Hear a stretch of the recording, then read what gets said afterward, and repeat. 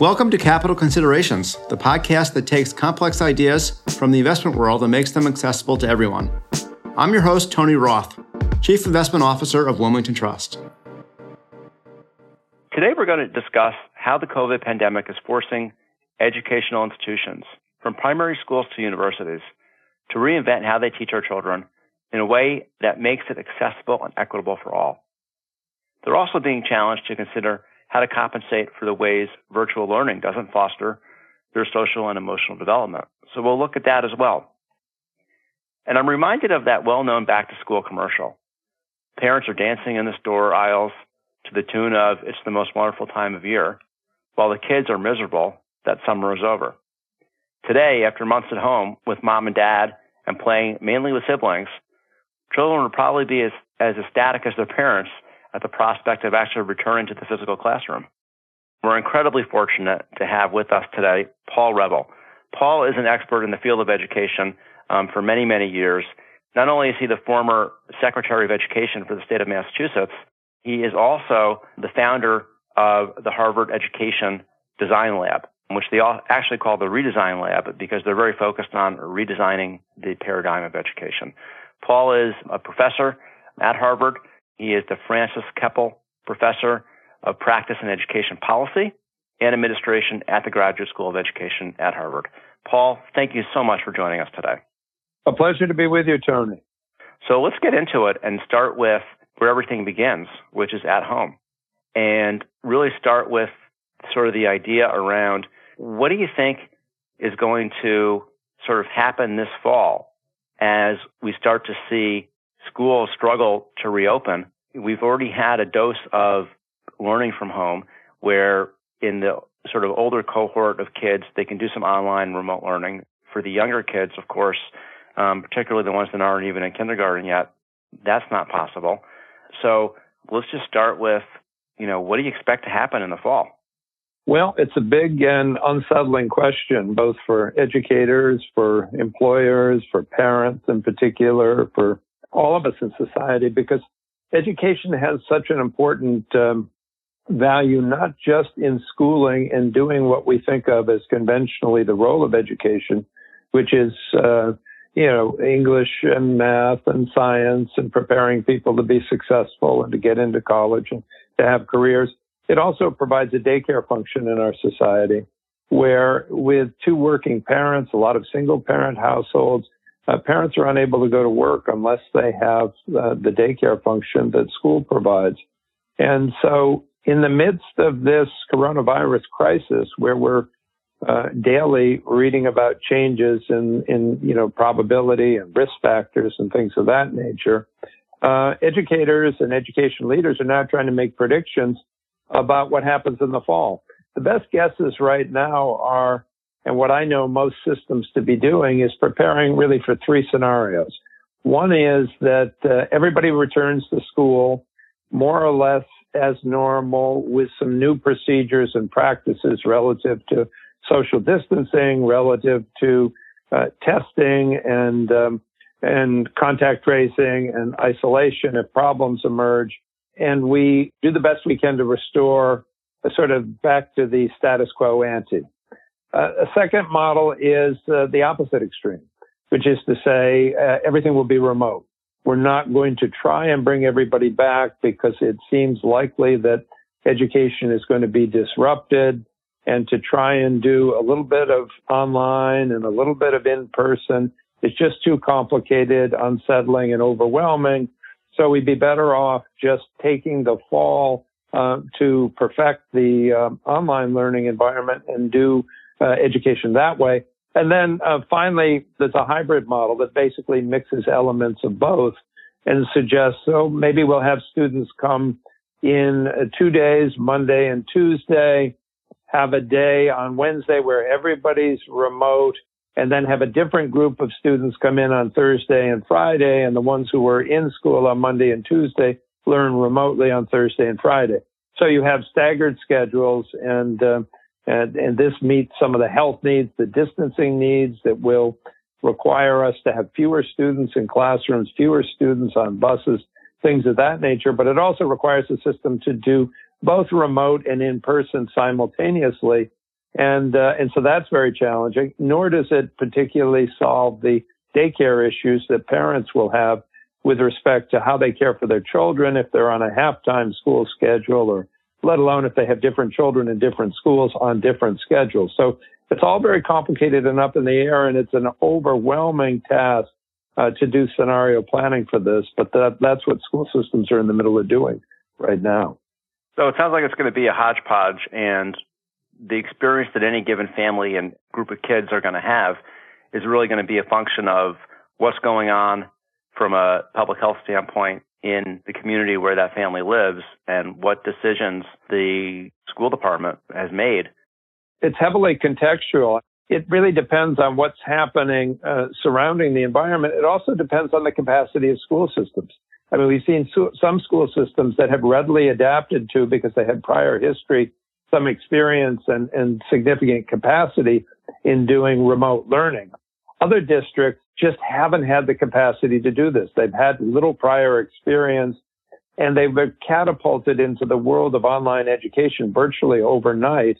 And many of these districts have huge equity issues in terms of the distribution of educational equipment, applications of ed technology, and access to the internet that have overwhelmed them in the early stages of dealing with this. So it has a lot to do with the capacity of school systems. I mean, I think one of the things that you can stand back and look at is that this crisis in school closing has exacerbated inequities that already existed in society. So both families and school systems that had sort of wealth and social capital tended to have better resilience and are better able to cope with the ups and downs of what this crisis has meant for education and for children being at home. It's fascinating that this is happening at the same time that we're having this incredible resurgence of our consciousness of race and of class division within our society, that they're dovetailing together in this way. Let's start at the top of the pyramid. Let's assume it's a relatively, well-funded, well-run system.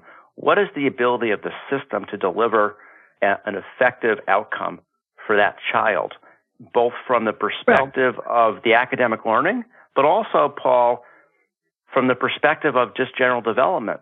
I mean, in my case, I have a 12-year-old and a 14-year-old, and even if those kids are able to keep up academically without having the peer experience, I feel like developmentally they're gonna fall behind.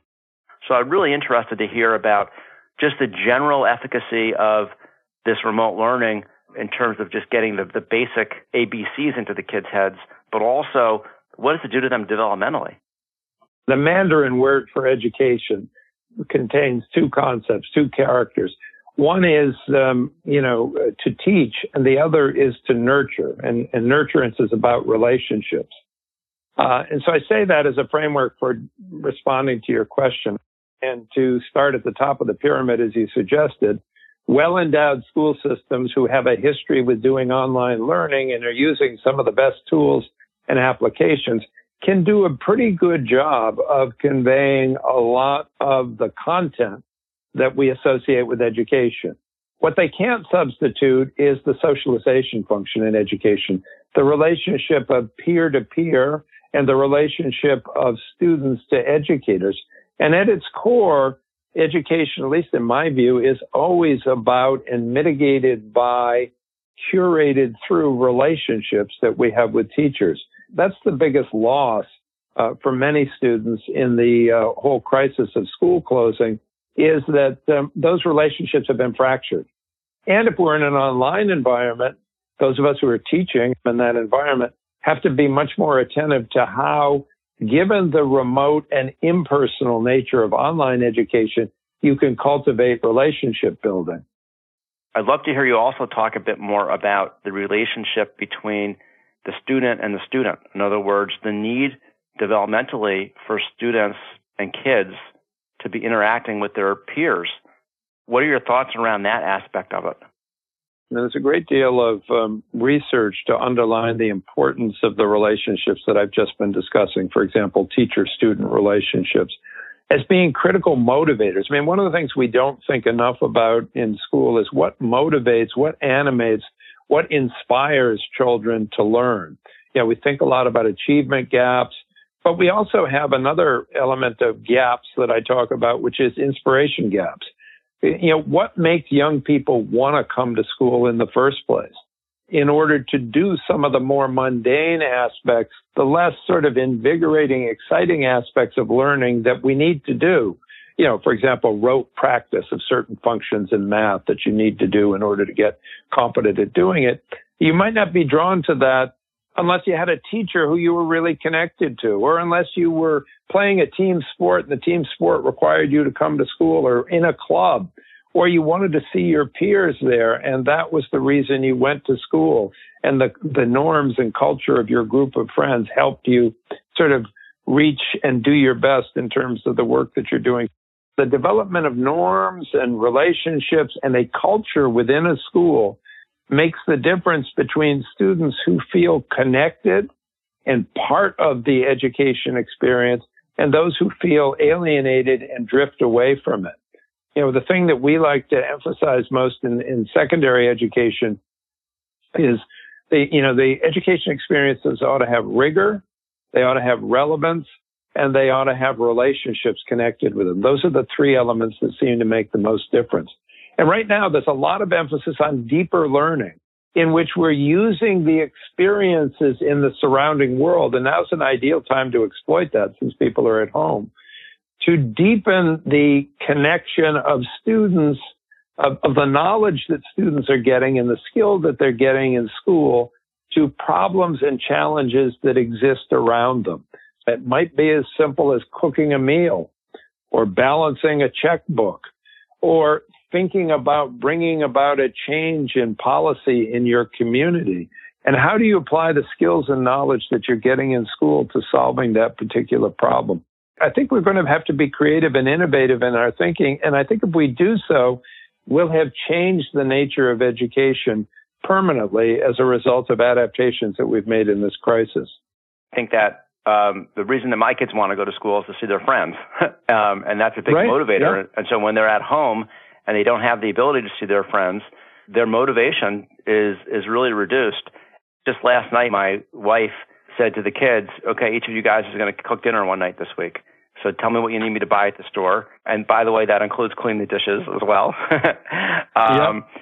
So I'm a little bit apprehensive about that. Nonetheless, hopefully it'll be a good lesson. Turning the daily life and the challenges of daily life into a curriculum. And that can be done. And there are lots of resources at our disposal. Let's shift to higher education now. Certainly when you get into college and you go from being a young person or a child to being an adult, that happens as you traverse college. So what kind of experience in the American paradigm of college do you think that kids are going to confront?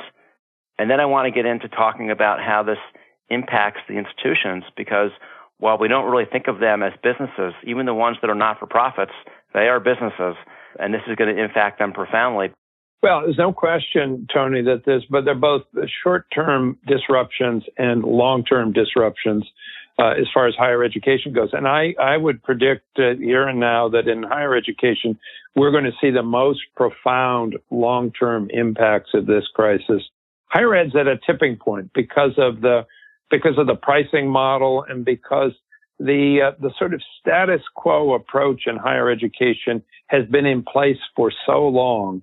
And it's straining under the rising costs, the rising student debt, and the growing unaffordability for many Americans of higher education. So this crisis coming in the midst of that challenge in that field is going to yield some very substantial changes over time, I think. In the near term, you're going to see just the same kind of uncertainty that we talked about with respect to K-12, but it's even more profound in higher education because people have to put deposits down now for college. People have to make plans for where they're going to reside at residential schools. Colleges and universities are looking at their budgets right now for the fiscal year 21. And so a lot of these decisions are coming to a head. And there's enormous uncertainty. And we see colleges having, because their customers are making decisions right now, to make announcements, many of them, in my view, premature about what they're going to do in the fall, because we don't know what the health conditions or parameters are going to be in the fall, but they have to send signals to their customers, if you will, that we're either going to go full tilt and open up as best we can, or we're going to go online. My own institution, the Harvard Graduate School of Education, has decided we're going to do the whole year online. That seemed to be the safest, most efficient, highest quality option we could offer our students as we looked at the likely possibilities and risk associated with next year. Clearly, the experience is so much richer when you are on campus and you can interact with not just the relationship with the teacher, but also the peers. Why would you jump into those precious years of higher education rather than going and doing something else for a year until things normalize? Well, I think a number of students will make that decision and will have what they call admissions melt. Remember, we're a graduate school. We're not undergraduate. So people are coming for master's degrees or doctoral degrees. We have, a third of our students come from abroad. And many institutions have significant enrollments of students from abroad, many of them full-paying customers, if you will. And so as a result of the various restrictions on immigration now for a variety of reasons, including health reasons, a lot of those students will have trouble entering the country. So from an institutional standpoint, many of our students can't get to us, so they'll have to make a decision about whether it's better to go remote or better to try and wait this out until another time. For our other students, they've been admitted. First of all, we're a competitive institution. They've gotten in, and they have the opportunity to do this. We think we can deliver a fairly high-quality product online, but you're quite right. It's not nearly the same thing as being here in person. On the other hand, we can offer a significant price reduction in that you don't have to pay for the residential aspect. And if you plan your courses right, and a lot of our courses, because of the changes in time zones around the world, are going to have to shift to very early morning or very late evening, you may be able to sustain your current employment while doing a graduate diploma in 1 year or perhaps spreading it out. So then you have a significant gain in terms of you don't have the opportunity cost you would have had if you had to quit your job and come to campus. So, it's there are pros and cons, and people have to put up a balance sheet. We expect we'll be fully enrolled. A lot of these campuses have very good intentions about how they're going to social distance and keep students in isolation and things of that nature. But when you look at human behavior of 18 to 24-year-olds, some of this seems to be sort of wishful thinking in terms of how we're going to keep people apart and so forth. So we expect there to be disruptions and shutdowns in higher education, and I'm not sure that's a very positive prospect to look forward to either. So yeah, it's a good bridge to talk about the economic aspects of this experience, this disruption to the institutions themselves, because as I alluded to earlier, they're businesses. Even institutions with massive endowments like Harvard that are not-for-profits, they are businesses. And for example, they earn tremendous amounts of revenue from being a landlord, from being a provider of food service, transportation even in some cases. There's been a lot of conversation, Paul, around how this is going to permanently change the education model, not just even here in the U.S. potentially, but globally, with a real wave of essentially insolvency on the part of a lot of institutions. And then even some of the more renowned institutions really having to embrace and engage in the online delivery of education. Talk to us about how you see all that taking shape. I think the long-term implications are going to be profound, because I think this is the sort of cataclysmic disruption in higher education that creates an opportunity for a new paradigm to come in. I mean, higher education has had a sort of reluctant embrace of online education. A few institutions like University of Southern New Hampshire and the University of Phoenix and some others have specialized in online learning, and we saw a surge in the past 10 years in massive online courses and things of that nature. But it's been kind of in the background. Now that sort of education has come to the forefront, and higher education virtually overnight has been catapulted into the world of doing online remote instruction.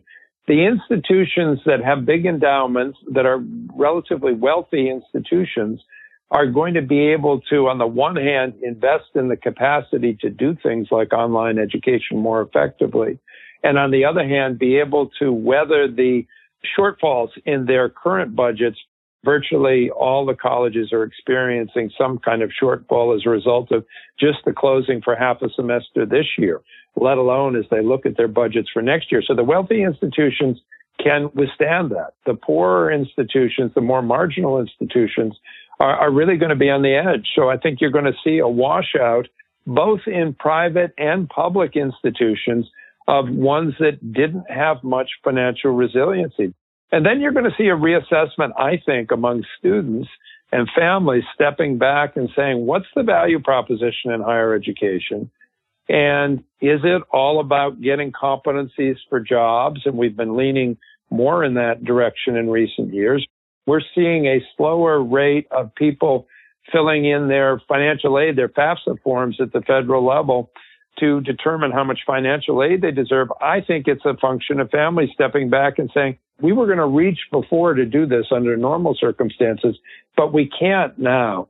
So that the value is going to be seen increasingly as a pragmatic value. How does this give me the competencies that I need to go to work? And the reality is online education can deliver that more personally, more economically, and you can do it at home at low cost without all the expenses of a residential education. That's going to prove very attractive. I always keep on coming back to this idea that education is not just about learning, it's about development. I think very wistfully about my experience in college and in grad school and whatnot. And I think about the formal education, but I also think about all of the extra educational aspects of my experience being so critical. But at the same time, it seems as though there are some real opportunities here, particularly when it comes to occupational learning and re-education. I think that this potentially could present some really amazing opportunities for advancement, because one of the things that's happened in society over the last decade, increasingly, is that the digital world has disrupted traditional jobs. And what we see so often is that corporate America is not necessarily committed to retraining our people, and people fall out of the work system. Do you think that this is possibly an opportunity with the injection of technology into the educational system to also go after that very critical part of our economy and that cohort of people that need to be retrained or re-educated? I think there's an enormous opportunity, and I think one of the problems in our economy is not just sort of internet technology, but sort of technology generally has moved on well beyond the skill levels of many Americans in sort of traditional occupations. Well, technology presents, as it always has, an opportunity for opening up the chance to reach people irrespective of place and time. So if the coal industry is having great difficulty in Appalachia, for example, and there aren't enough educational institutions right nearby to give people the training they need to move to different skill levels and different occupations, the advent of technology and more institutions that have increased capacity due to the adaptations they've had to make in this crisis to reach out to people and make that education available to folks without requiring them immediately to move to get another job. You've just made it more accessible, more possible, and more sort of economically affordable to people who've been stuck or left behind by the economy to reach out and start to build a skill set that may be sort of make them employable in the future. So I think, if we do it right, of course, with technology, there's always a flip side. I mean, it's a great opening, a great possibility for new opportunities. And at the same time, it can be a disequalizer. It can be something that just exacerbates existing inequalities that already are part of the fabric of our society.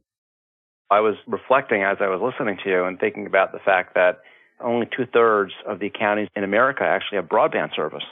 And so when you think about what technology does, there's an underlying assumption that these people have some of the basic nuts and bolts capabilities that we now take for granted. It's exemplary of the paradigm shifts that we have to make in education generally, and this applies to early childhood, K-12, and higher ed. We have heretofore thought of, access to internet as just a personal responsibility, a family responsibility. You either have it or you don't. And, if you come into an institution, you'll get it at the institution while you need it. Now, with, school being canceled and people learning remotely, it isn't a nice to have, it's an essential to have factor.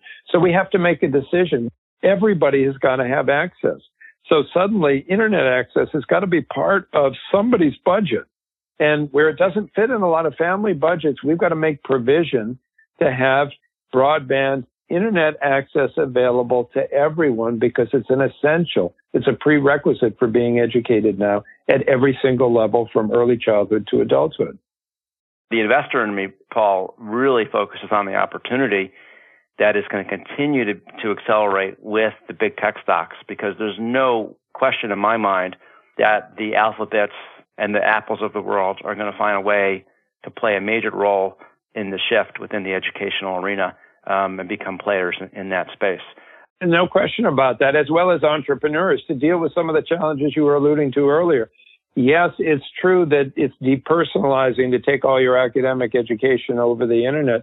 At the same time, our kids, with social media and all kinds of ways of hanging out together without being in physical presence, have found ways to use these tools to create a more active, a different kind of social life than we took for granted when we were children. And I think the entrepreneurs in that space will be welcome and get traction as well.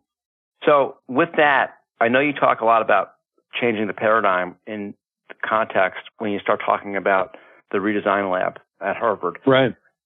Let's start with, our final component of our conversation, talk to us about the whole premise of the redesign lab at the education school at Harvard and what you set out to try to achieve. And then let's talk about how this incredible accelerant of COVID may be creating opportunities or presenting obstacles. What we set out to do in education reform, which I've been deeply involved in Massachusetts, was to educate all children to a level heretofore reserved for an elite few. In other words, to prepare all of our kids to be workers in a high-skill, high-knowledge economy, citizens in a complex democracy, heads of families, and lifelong learners.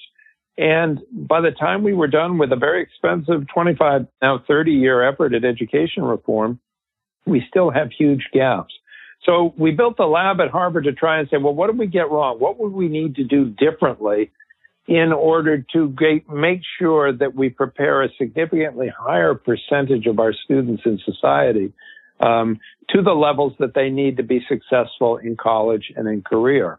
And in doing that, one of the conclusions that we arrived at was that the idea that schools alone could do that job, since schools consume only 20% of a child's waking hours between kindergarten and grade 12, was just a fallacy. It's just simply too weak an intervention. School can make a huge difference for individual kids, and they can defy the odds. But we need to change the odds altogether in the system and build a system that meets every child where they are in early childhood and gives them what they need at each stage of the way, not only in formal education, that's the core pipe in the pipeline, but gives them the supports and opportunities that those of us who have privilege routinely provide for our children. But through the accident of birth, some children get access to healthcare, mental health, good nutrition, stable housing, safe environments, being read to every night, and some kids don't.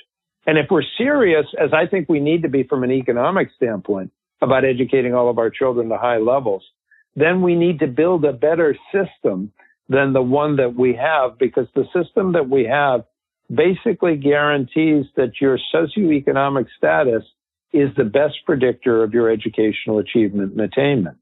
And Paul, how do you change that? By giving the kind of wraparound supports and opportunities, you make those available, because those ingredients are what allow those of us who have privilege to achieve at high levels with our children, because we can get them all those factors that I mentioned: good nutrition, early childhood education, healthcare, mental health care, after school, summer learning, internships. For example, to get practical about it, every child ought to have access to summer learning. We have a lot of talk now about how we're going to put summer learning in place for people to compensate for school closings. Well, we have a body of research that shows, irrespective of COVID and long before this crisis, that those who have access to stimulating, enriching opportunities, not necessarily school, but summer camps and travel and all the good things that those who have privilege do with their children, those who have access to that surge forward in academic achievement in the fall, and those who don't fall back. And so we ought to make summer an entitlement for everybody. We ought to make early childhood, we know from an investment standpoint, for every dollar you invest in early childhood, there's a 7-fold return on investment in the long term. So in terms of education, that's the best possible investment you can make. So what can we do as individuals right now, given that we're stuck in our homes, in order to move the needle forward so that it's not just an idealistic or utopian academic conversation, but we actually can make a difference? Let's end on a point of action, if you will. What should we be doing to try to make a difference? I think one of the things that in our respective communities, we begin to come together and say, how do we take advantage of this crisis in a positive way? A Chinese character for crisis contains 2 elements. One is about danger, and we've had danger in terms of this health crisis, but the other is about opportunity. How do we not just think of succeeding in this crisis as simply going back to what we were doing before, which I don't think we'll ever do anyway? How do we think of it as a way to do better by those in our community, not just surviving ourselves? We work at the Ed Redesign Lab with children's cabinets around the country, where in cities all across the country, mayors and superintendents convene community leaders and parent leaders and philanthropic and business leaders to come to a table and say, okay, it's too much to ask our schools to do the whole business of developing and educating our children. We need to come together as a community and say, what can we all do to make sure that everybody has a fair opportunity to succeed in this society? And, we can't do it all at once, so we don't want to be too idealistic, but let's pick a point of entry. Let's focus on getting everybody access to early childhood, for example, or making sure that everybody has access to at least 6 weeks of enriching activity in the summer, or starting to fill the gaps in building that pipeline that we think is essential for, rearing our young people to take their role as leaders in a 21st century economy and democracy. We can serve our children better and protect and develop them in ways that will allow the entire community to flourish. And that means overcoming barriers of race and social class and figuring out how we do better to create a pathway for every child to success. Well, Paul, very inspiring, very, very relevant, and incredibly important for all of our young people and many non-young people in our country. Let me, as I always do, try to leave us with 3 key takeaways from our conversation. Number one, I think it's really important for us to realize, for those of us that are adults, whether we're parents or grandparents, that we have an outsized role to play in the success of our children negotiating the current environment. You've given us some really interesting ideas, Paul, around what we can do as parents or guides to our children to help them, to inspire them, to give them some direction to negotiate what's a very difficult time. It's a tough summer. It's going to be a tough fall. Hopefully a year from now, we'll be through this period, and maybe it will have been an opportunity for kids to learn some coping skills and adaptation, but we need to help them along and give them some inspiration and some ideas on how to do that. Secondly, is going to be the incredible shift we see in the delivery of education through technology. We're going to see lots and lots of innovation in technology, and we're going to see through necessity a lot of the higher education system in our country, if not around the world, really have to adopt technologies in order to keep their commerce flowing, if you will, during the crisis. And then that's going to have its own legacy after the crisis ends, where we're going to continue to see people have become comfortable with that mode of learning, and that'll continue for a long time. And then lastly is really the great ideas that and great work that you guys are doing within the Harvard Education Lab, Redesign Lab, around how to provide really social justice and access to education, doing it on a grassroots level, and becoming involved on a grassroots level within our communities to be able to provide not just access to technology, but also then beyond that, access to early childhood education and all the other things that are really vital to set people on the course of life so that they can become educated and highly productive and happy people. Paul, this has been such an inspiring and important conversation. Thank you so much for joining us today.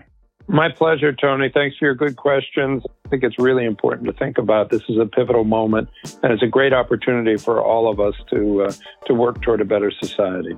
Yes, very well said. I want to thank our listeners for joining us, and I encourage you to visit WilmingtonTrust.com for a roundup of our investment and planning content. You can subscribe to Capital Considerations on Apple Podcasts, Spotify, Stitcher, or your favorite podcast channel to ensure you get updates on future episodes. Thank you again for listening. This podcast is for information purposes only and is not intended as an offer or solicitation for the sale of any financial product or service or recommendation or determination that any investment strategy is suitable for a specific investor. Investors should seek financial advice regarding the suitability of any investment strategy based on the investor's objectives, financial situation, and particular needs. The information on Wilmington Trust's Capital Considerations with Tony Roth has been obtained from sources believed to be reliable, but its accuracy and completeness are not guaranteed. The opinions, estimates, and projections constitute the judgment of Wilmington Trust as of the date of this podcast and are subject to change without notice. Wilmington Trust is not authorized to and does not provide legal or tax advice. Our advice and recommendations provided to you is illustrative only and subject to the opinions and advice of your own attorney, tax advisor, or other professional advisor. Diversification does not ensure a profit or guarantee against a loss. There is no assurance that any investment strategy will be successful. Past performance cannot guarantee future results. Investing involves a risk, and you may incur a profit or a loss. Any reference to company names mentioned in the podcast should not be construed as investment advice or investment recommendations of those companies. Facts and views presented in this report have not been reviewed by and may not reflect information known to professionals in other business areas of Wilmington Trust or M&T Bank, and may seek to provide financial services to entities referred to in this report. M&T Bank and Wilmington Trust have established information barriers between their various business groups. As a result, M&T Bank and Wilmington Trust do not disclose certain client relationships or compensation received from such entities in their reports. Investment products are not insured by the FDIC or any other governmental agency, are not deposits of or other obligations of or guaranteed by Wilmington Trust, M&T Bank, or any other bank or entity, and are subject to risk, including a possible loss of the principal amount invested. Wilmington Trust is a registered service mark used in connection with various fiduciary and non-fiduciary services offered by certain subsidiaries of M&T Bank Corporation, including, but not limited to, Manufacturers and Traders Trust Company, M&T Bank, Wilmington Trust Company, WTC, operating in Delaware only, Wilmington Trust N.A., WTNA, Wilmington Trust Investment Advisors, Inc., WTIA, Wilmington Funds Management Corporation, WFMC, and Wilmington Trust Investment Management, LLC, WTIM. Such services include trustee, custodial agency, investment management, and other services. International corporate and institutional services are offered through M&T Bank Corporation's international subsidiaries. Loans, credit cards, retail and business deposits, and other business and personal banking services and products are offered by M&T Bank, member FDIC. 2021 M&T Bank Corporation and its subsidiaries, all rights reserved.